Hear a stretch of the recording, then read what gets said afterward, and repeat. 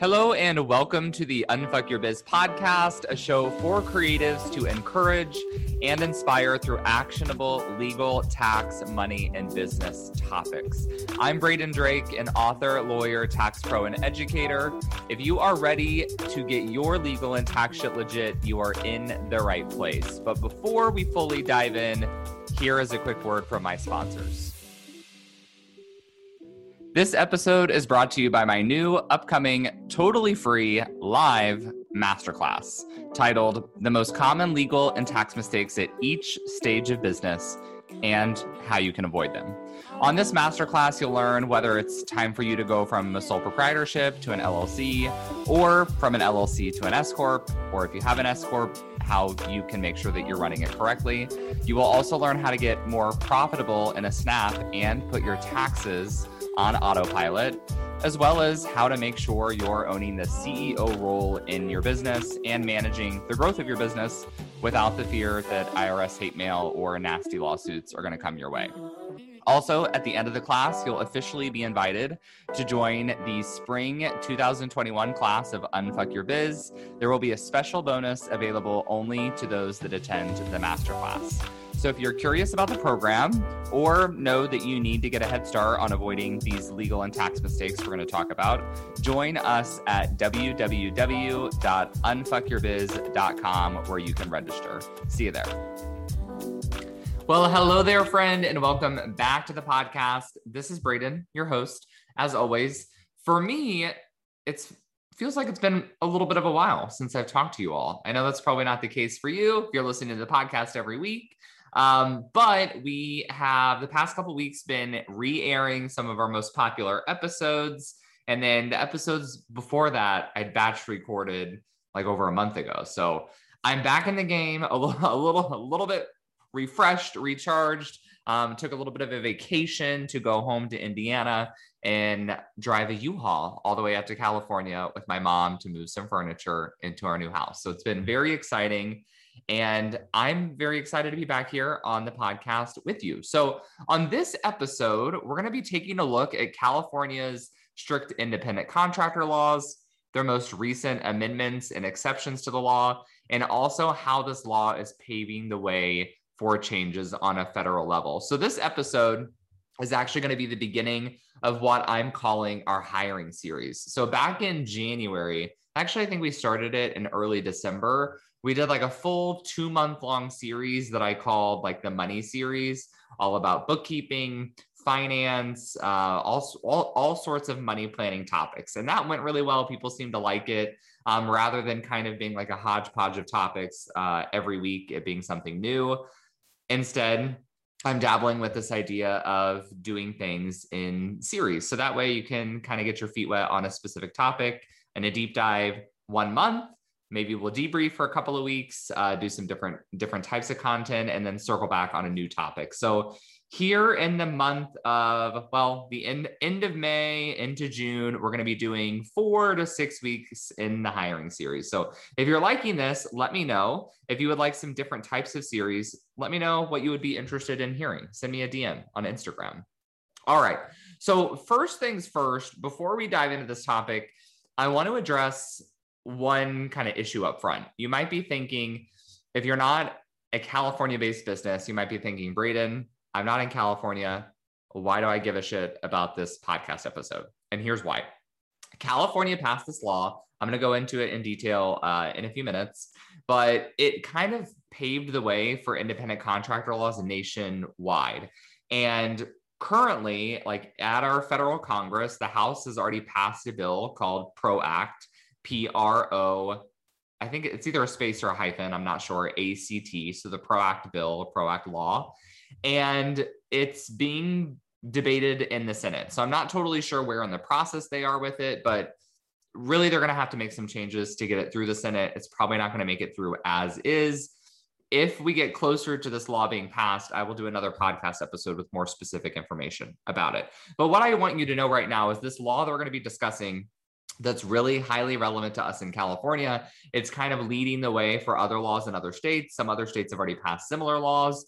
And specifically, the Democrats in Congress are hoping to pass it at a federal level. So will it get passed exactly as is at a federal level? Probably not. Probably not with this Senate. There are still too many Republicans to make it happen in the current Senate, most likely. But they could tweak it and get it passed or potentially pass it in future years. So even if you don't need to dive in and know like exactly the rules, I want you to be aware of this law either way.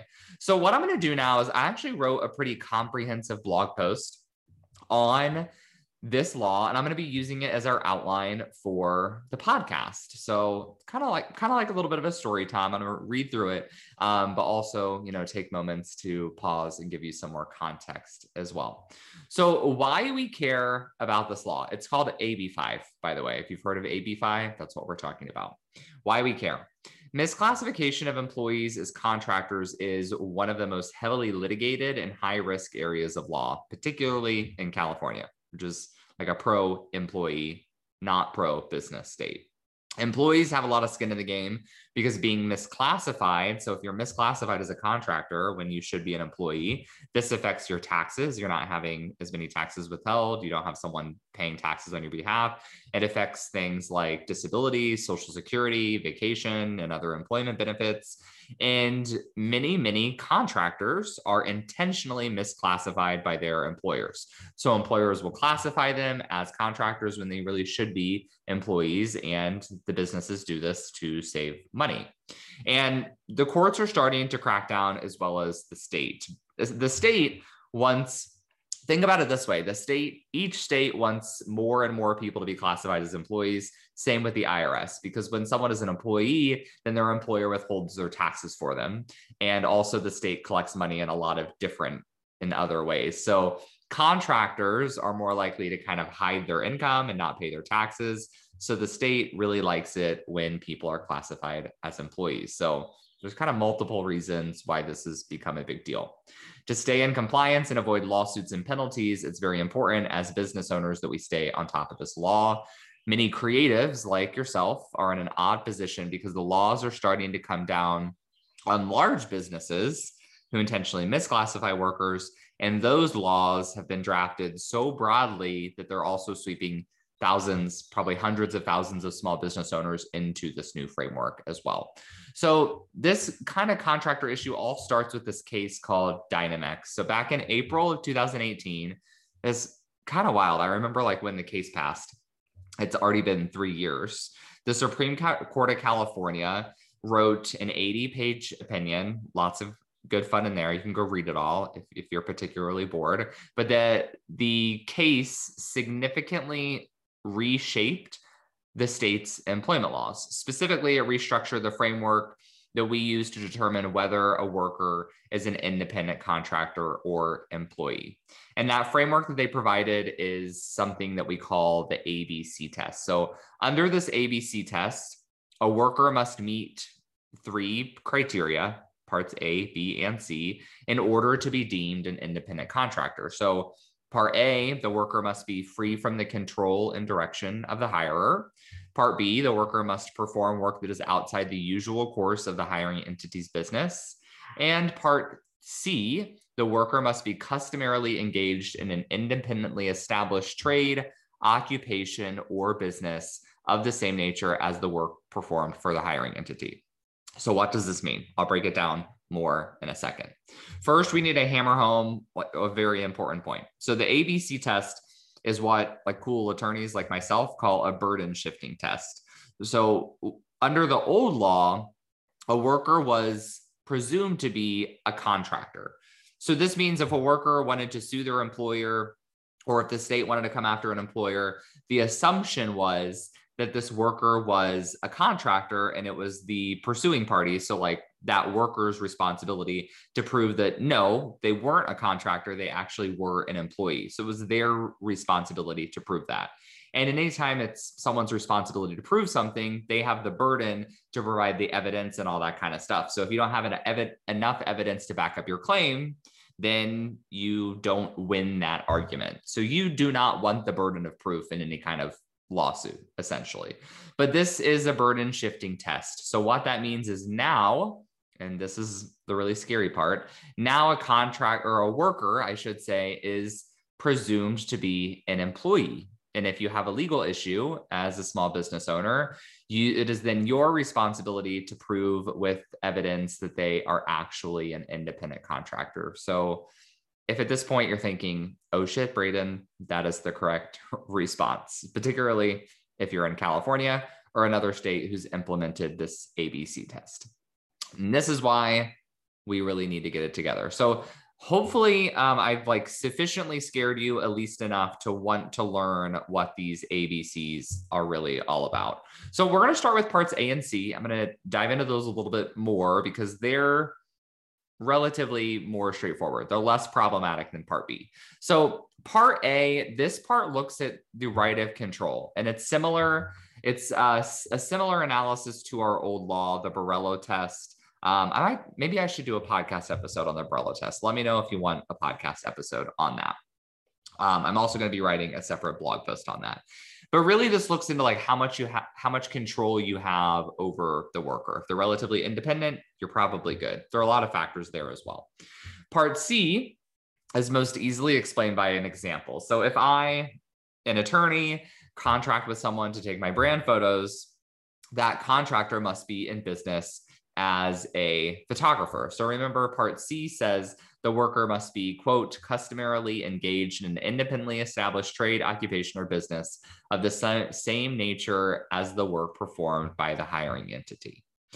So the same goes for one photographer who contracts with another photographer to second shoot an event. The contractor, the worker, must be customarily engaged in the photography business. Basically, they don't want you hiring someone who doesn't already do that thing in their own business, because then it looks more like an employee. Because if they don't already do that thing, you have to hire them and train them to do that thing. All right. Hopefully that makes sense. So part B of the ABC test is our problem part. This is the stickiest issue. And what part B essentially means is that you can't hire someone as a contractor if they do the same type of work as you. For example, a photographer could not hire another photographer as a contractor. A graphic designer could not hire another graphic designer to assist them as a contractor. You get the picture. This is part B. And in the event industry, this has become particularly problematic because, people hire day of assistants, but also really it makes any kind of subcontracting a problem, like the graphic design example. If you do full web design and you're starting to get booked out and you want to kind of offload some of that work on a friend that you have or a business contact who does the same type of work, and you're going to pay them to do part of that work, well, you offer the same core service and you would therefore fail the ABC test. So at that point, we have to look into all of our exceptions. Before we get into those exceptions, though, and dig into this deeper, I want you to always remember this ABC test, because I think a lot of the time we just assume that we can't have contractors at all. And I see this in Facebook groups all the time. People freak out and then they don't even realize, well, this isn't even a problem with the ABC test. Even under the strictest law, you're fine. So example, online educator consultant, hire a brand photographer. I'm not a photographer. They have a brand photography business. I'm not controlling their work. They offer it as a package. That's kind of our classic independent contractor example. That's totally fine, right? You are a business coach. You hire a web designer to build your business. You're not in the same industry. You don't provide the same service. You are not controlling everything that they're doing. They're giving you a contract. They're telling you how they're going to do the work. It's totally fine. So these are the kind of things that we don't really have to worry about. But if we fail part A, the control part B, the same core service part, or part C, them being an already established kind of business doing that type of work, then we need to look into our exceptions. So this created a whole slew of kind of mania in the state of California. It essentially shut down lots and lots of types of work. So there was a lot of anger and just lots going on. So what happened was the legislature in the state of California started to consider amendments, and they got a lot of feedback. and they ended up passing what they called the cleanup bill, which is AB, if you want to look it up, it's AB 2257. And this passed on September 18th. Sorry, AB 5 passed on September 18th, 2019, and went into effect on January 1st, 2020. So the beginning of last year. And then this cleanup bill went into effect a few months later. And if you've been in my Facebook group for a while, you may have seen I had a little bit of a Twitter spat with Assemblywoman Lorena Gonzalez, who drafted the bill. And we kind of went back and forth. You can go check out my blog post. I actually posted all the screenshots of our Twitter conversation. But that resulted in me sending her a 5-page letter with my thoughts on how AB 5 could be updated and improved to help creative small business owners in California. I'm sure that she got a lot of feedback from a lot of people. I never got a response from her, but many of the suggestions and complaints that I provided in my letter were actually addressed in the new law. So I'm not saying, I don't think she like sat down with my letter and was like, okay, we'll tweak it this way because Braden said so. No, no, I'm sure a lot of people had the same complaints, and the cleanup bill didn't solve all of our problems, but it did solve a lot of them. So let's look into, I decided, like, when I outlined this blog post in this podcast episode, I'm not going to tell you like what the law was under the original AB 5 and then what the changes were and the cleanup bill. And like, you don't give a shit about the legislative history, right? That's not really relevant to you all. Instead, I'm looking at both of these laws comprehensively, and now I'm going to kind of break down by industry what the current exceptions are for you. So I'm going to start by talking about event professionals. Then we're going to talk about other professional services, marketing professionals, fine artists, beauty professionals, and so on and so forth. So this is going to be a little bit intense, but get out your notebook and join along. So now between AB 5 and our cleanup bill, we have a specific carve out for event professionals. And this was really a huge area. Like personally, I prayed to RuPaul for some comprehensive carve outs for event professionals in the cleanup bill. And the state kind of came through, which was good in AB 2257. Event professionals now have an exception to AB 5, meaning they are exempt from that ABC test if the purpose of the agreement between the hiring entity and the worker is between two businesses for, and I quote, a single engagement event. So the law, under this law, it defines a single engagement event as a standalone, non-recurring event in a single location. So a wedding, right? Like a wedding would be a standalone, non-recurring event in a single location. Most events would fit this criteria. Or a series of events in the same location for no more than 1 week. So that would be, like a business conference, right? You go to a business conference, it's at a hotel for 5 days. That is a series of events in the same location for no more than 1 week. So hot tip for everyone. If you're going to plan some sort of conference, make it less than a week so you can meet these event professional exceptions. But in addition to being a single engagement event professionals must meet 8 additional requirements to meet this exception. So for context, what we're talking about here is photographer hires a second shooter for an event, right? Whether it's a wedding, whether it's a corporate event, whatever, business conference, retreat. This is a single engagement event. And this is something that would normally fail the ABC test because they're both providing the same core service. That does not pass the ABC test because it fails Part B. So these event professionals can look at this event professional exception under the law, but they have to meet these 8 additional requirements. So 1, neither individual is subject to the control and direction by the other in connection with the performance of the work, both under the contract for the performance of the work and in fact. So this is our control test, right? You have to have some certain freedom of control. Each individual has the ability to negotiate their rate of pay with the other individual. So you can't just provide set rates.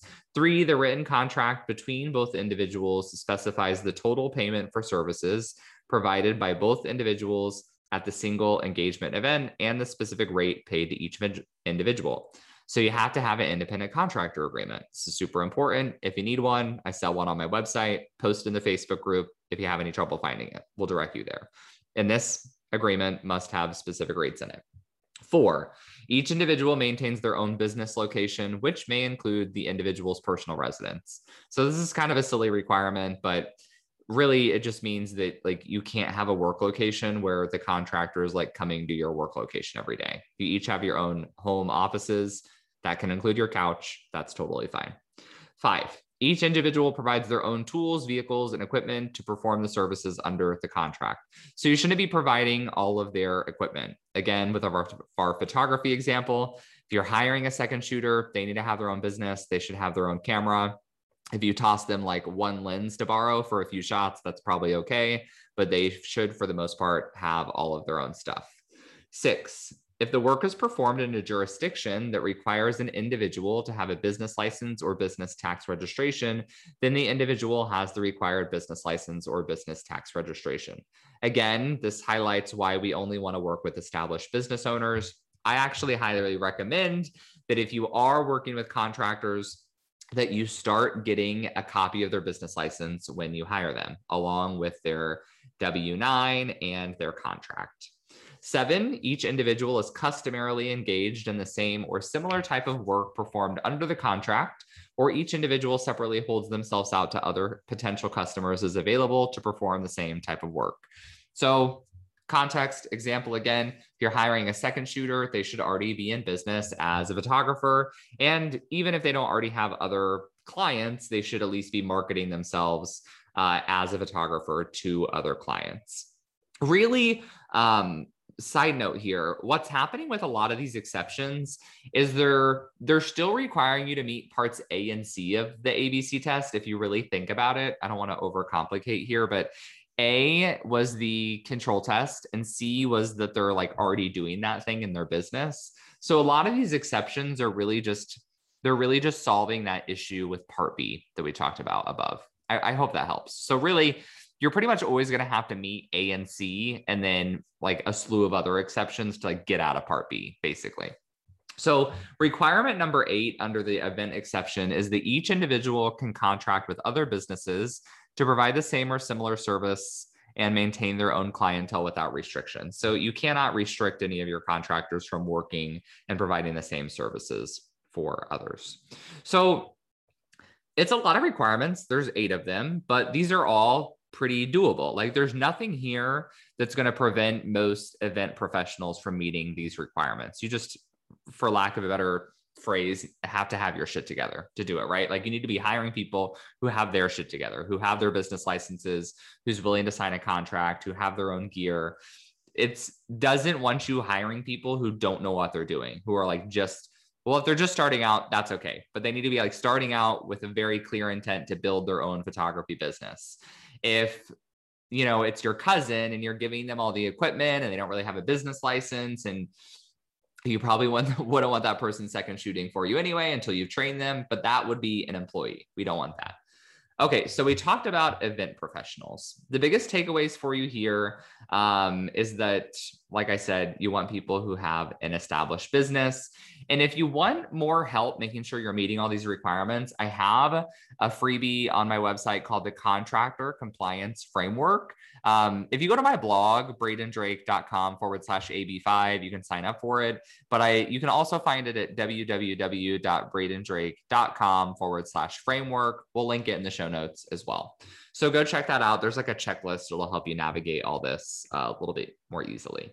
So then we have our professional services exception. And with this, there's a whole group of service providers that fall into their own category of exceptions. And AB5 refers to these as professional services. Personally, I hate the name. It's confusing, but we got to roll with it. So first, you have to determine if you qualify as a professional service provider.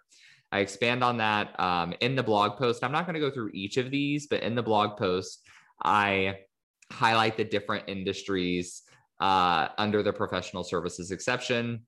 Some professional services like graphic designers have no details on like what qualifies as a graphic designer. Other professionals have a list of qualifications. If you meet those qualifications, you must then meet 6 additional requirements as outlined below. So I'm going to give the example for photo and video professionals. So first note that many in photo and video people will qualify for the Event Pro exception that we just talked about. So if you qualify for that one, then you're fine. But if you're hiring someone on a more ongoing basis, then you'll look at this exception. So this is a quote directly from the law. Still photographers, photojournalists, videographers, and photo editors are exempt from the ABC test so long as the contractor works under a written contract that specifies the rate of pay and obligation to pay by a defined time, as long as the individual providing the services is not directly replacing an employee who performed the same work at the same volume for the hiring entity. And then the second part, the individual does not primarily perform the work at the hiring entity's business location, notwithstanding paragraph 1 of subdivision A, and the individual is not restricted from working for more than one hiring entity. So what does this mean? If you're hiring, if you're a photo or video person and you're hiring a contractor to help you and you fail the ABC test because they're both providing the same core service, you have an exception so long as you have a written contract, you're specifying how much you're going to pay them, that person is not directly replacing an employee who performed the same work, and you're not doing the work primarily at their business location. So if you meet, this is why this is really confusing. If you meet those requirements, then all that means is that you are meeting the requirements of a photo and video professional under the law, but then you still must meet the 6 additional requirements for professional service providers, which I'm going to talk about in a second. So other defined professionals are marketing professionals, fine artists, beauty professionals have their own whole carve out. And then they define professional service providers as freelance writers, graphic designers, content contributors, payment processing agents, and the list goes on. So some of these people have no additional requirements other than these 6 requirements that I'm about to share with you. And some of them, like the photo and video folks, do. So you want to look into this very specifically based on your industry. So now what are these 6 requirements for professional service providers? So if you met those ones that we talked about above, the example with the photo and video people, then you still must meet these 6 additional requirements, which are similar to the 8 that we mentioned before. So 1, individual maintains a business location, which may be the individual's residence. And I'm just going to kind of blow through these because otherwise this could be a 3-hour-long podcast. Again, go to the blog post for all of the very specific information. 2, if work is performed more than 6 months after the effective date of this section and the work is performed in a jurisdiction that requires the individual to have a business license or business tax registration, the individual has that. 3, the individual has the ability to set or negotiate their own rates. 4, outside of project completion dates and reasonable business hours, the individual has the ability to set the individual's own hours. 5, the individual is customarily engaged in the same type of work. And 6, the individual customarily and regularly exercises discretion and independent judgment in the performance of the services. So again, for a full breakdown, check out the blog post and my free download as well. So we've talked about our event professionals, and now we've talked about professional service providers. Again, you must be deemed a professional service provider and then meet those 6 additional requirements. Now we have a whole series of people who are just totally exempt. So many licensed professionals are totally exempt from the ABC test altogether. These are often what we would think of as like quote unquote white collar professions. The following individuals are exempt from the test, and they don't even have to meet those 6 additional requirements. So examples: insurance people, medical professionals, lawyers, of course, because they drafted the law, architects, engineers, private investigators, accountants, security brokers, investment advisors, direct salespeople, and weirdly, the last one is commercial fishermen. I guess they have a really strong lobby. I'm not sure. So if you are an accountant, for example, you don't really have to like fuck around with all those other requirements. You're just exempt from the ABC test altogether. Okay, it's a lot of information, everybody. I know. Hopefully you're still hanging with me. So if you've gone through all of that and you're like, okay, great, I failed the ABC test with the particular contract I'm working with. I am not an event professional, or I don't meet the event professional requirements. My industry is not listed as a professional service, or if it is listed as a professional service, I did not meet the requirements under the professional service. And I also am not an exempt professional, not in one of those exempt categories. So your kind of like last ditch effort is to meet what I call the business to business catch-all exception. So if you're a business hiring another business, then you can look to this exception. And there are 11 requirements. And what I want to let you know though, is if we went through, I don't think I want to go through all 11 of these, because this is like already a dry enough episode, probably. I don't know. Let me know. But if we went through those 8 requirements and then those 6 requirements and you were shaking your head at those, like, I can't meet those, you're not going to be able to meet the 11 business to business catch-all exceptions because they're just too strict. Let me just skim through them though. Okay. So number 1 is, again, our control test. Number 2, the business provider is providing services directly to the contracting business rather than to customers of the contracting business. This one is our really tricky one. Okay, this is our really, really tricky one. The business service provider is providing services directly to the contracting business rather than to the customers of the contracting business.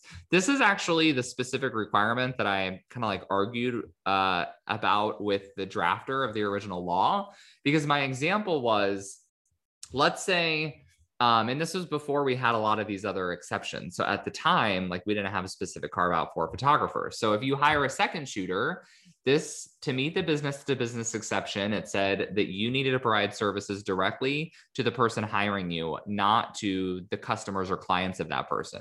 If you're taking photos of the couple, like on the wedding day, and then you're giving those photos to the person hiring you, who are you providing services to? Like, it's kind of hard. Like, it's kind of hard to tell, right? You're taking pictures of the couple. Is that you providing services to them, or you're taking the photos and handing them over to the person hiring you? So you're providing services to that person. It's unclear. My other example that I gave was, let's say you're a hair and makeup artist and you hire a couple of friends to come and help you, like on an event day, on a wedding day, whatever. And they are like putting hair and makeup on other people. Like, at that point, you can't really argue that they're providing services to you. They're like literally touching the other person, like your client's hair and their makeup. So you would fail this prong of the test, which is, in my opinion, ridiculous. So a lot of our other exceptions that we've already talked about address this because they don't have this requirement. But if you're under the business to business exception, this is one that you have to meet. Part 3, again, is our written contract requirement. Requirement number 4 for the B2B exception is our business license or tax registration requirement. Number 5 is our business location requirement. So as I mentioned, a lot of these are very similar to the requirements in the other exceptions. 6 is our customarily engaged in an independently established business requirement. 7, the business service provider can contract with other businesses to provide similar services.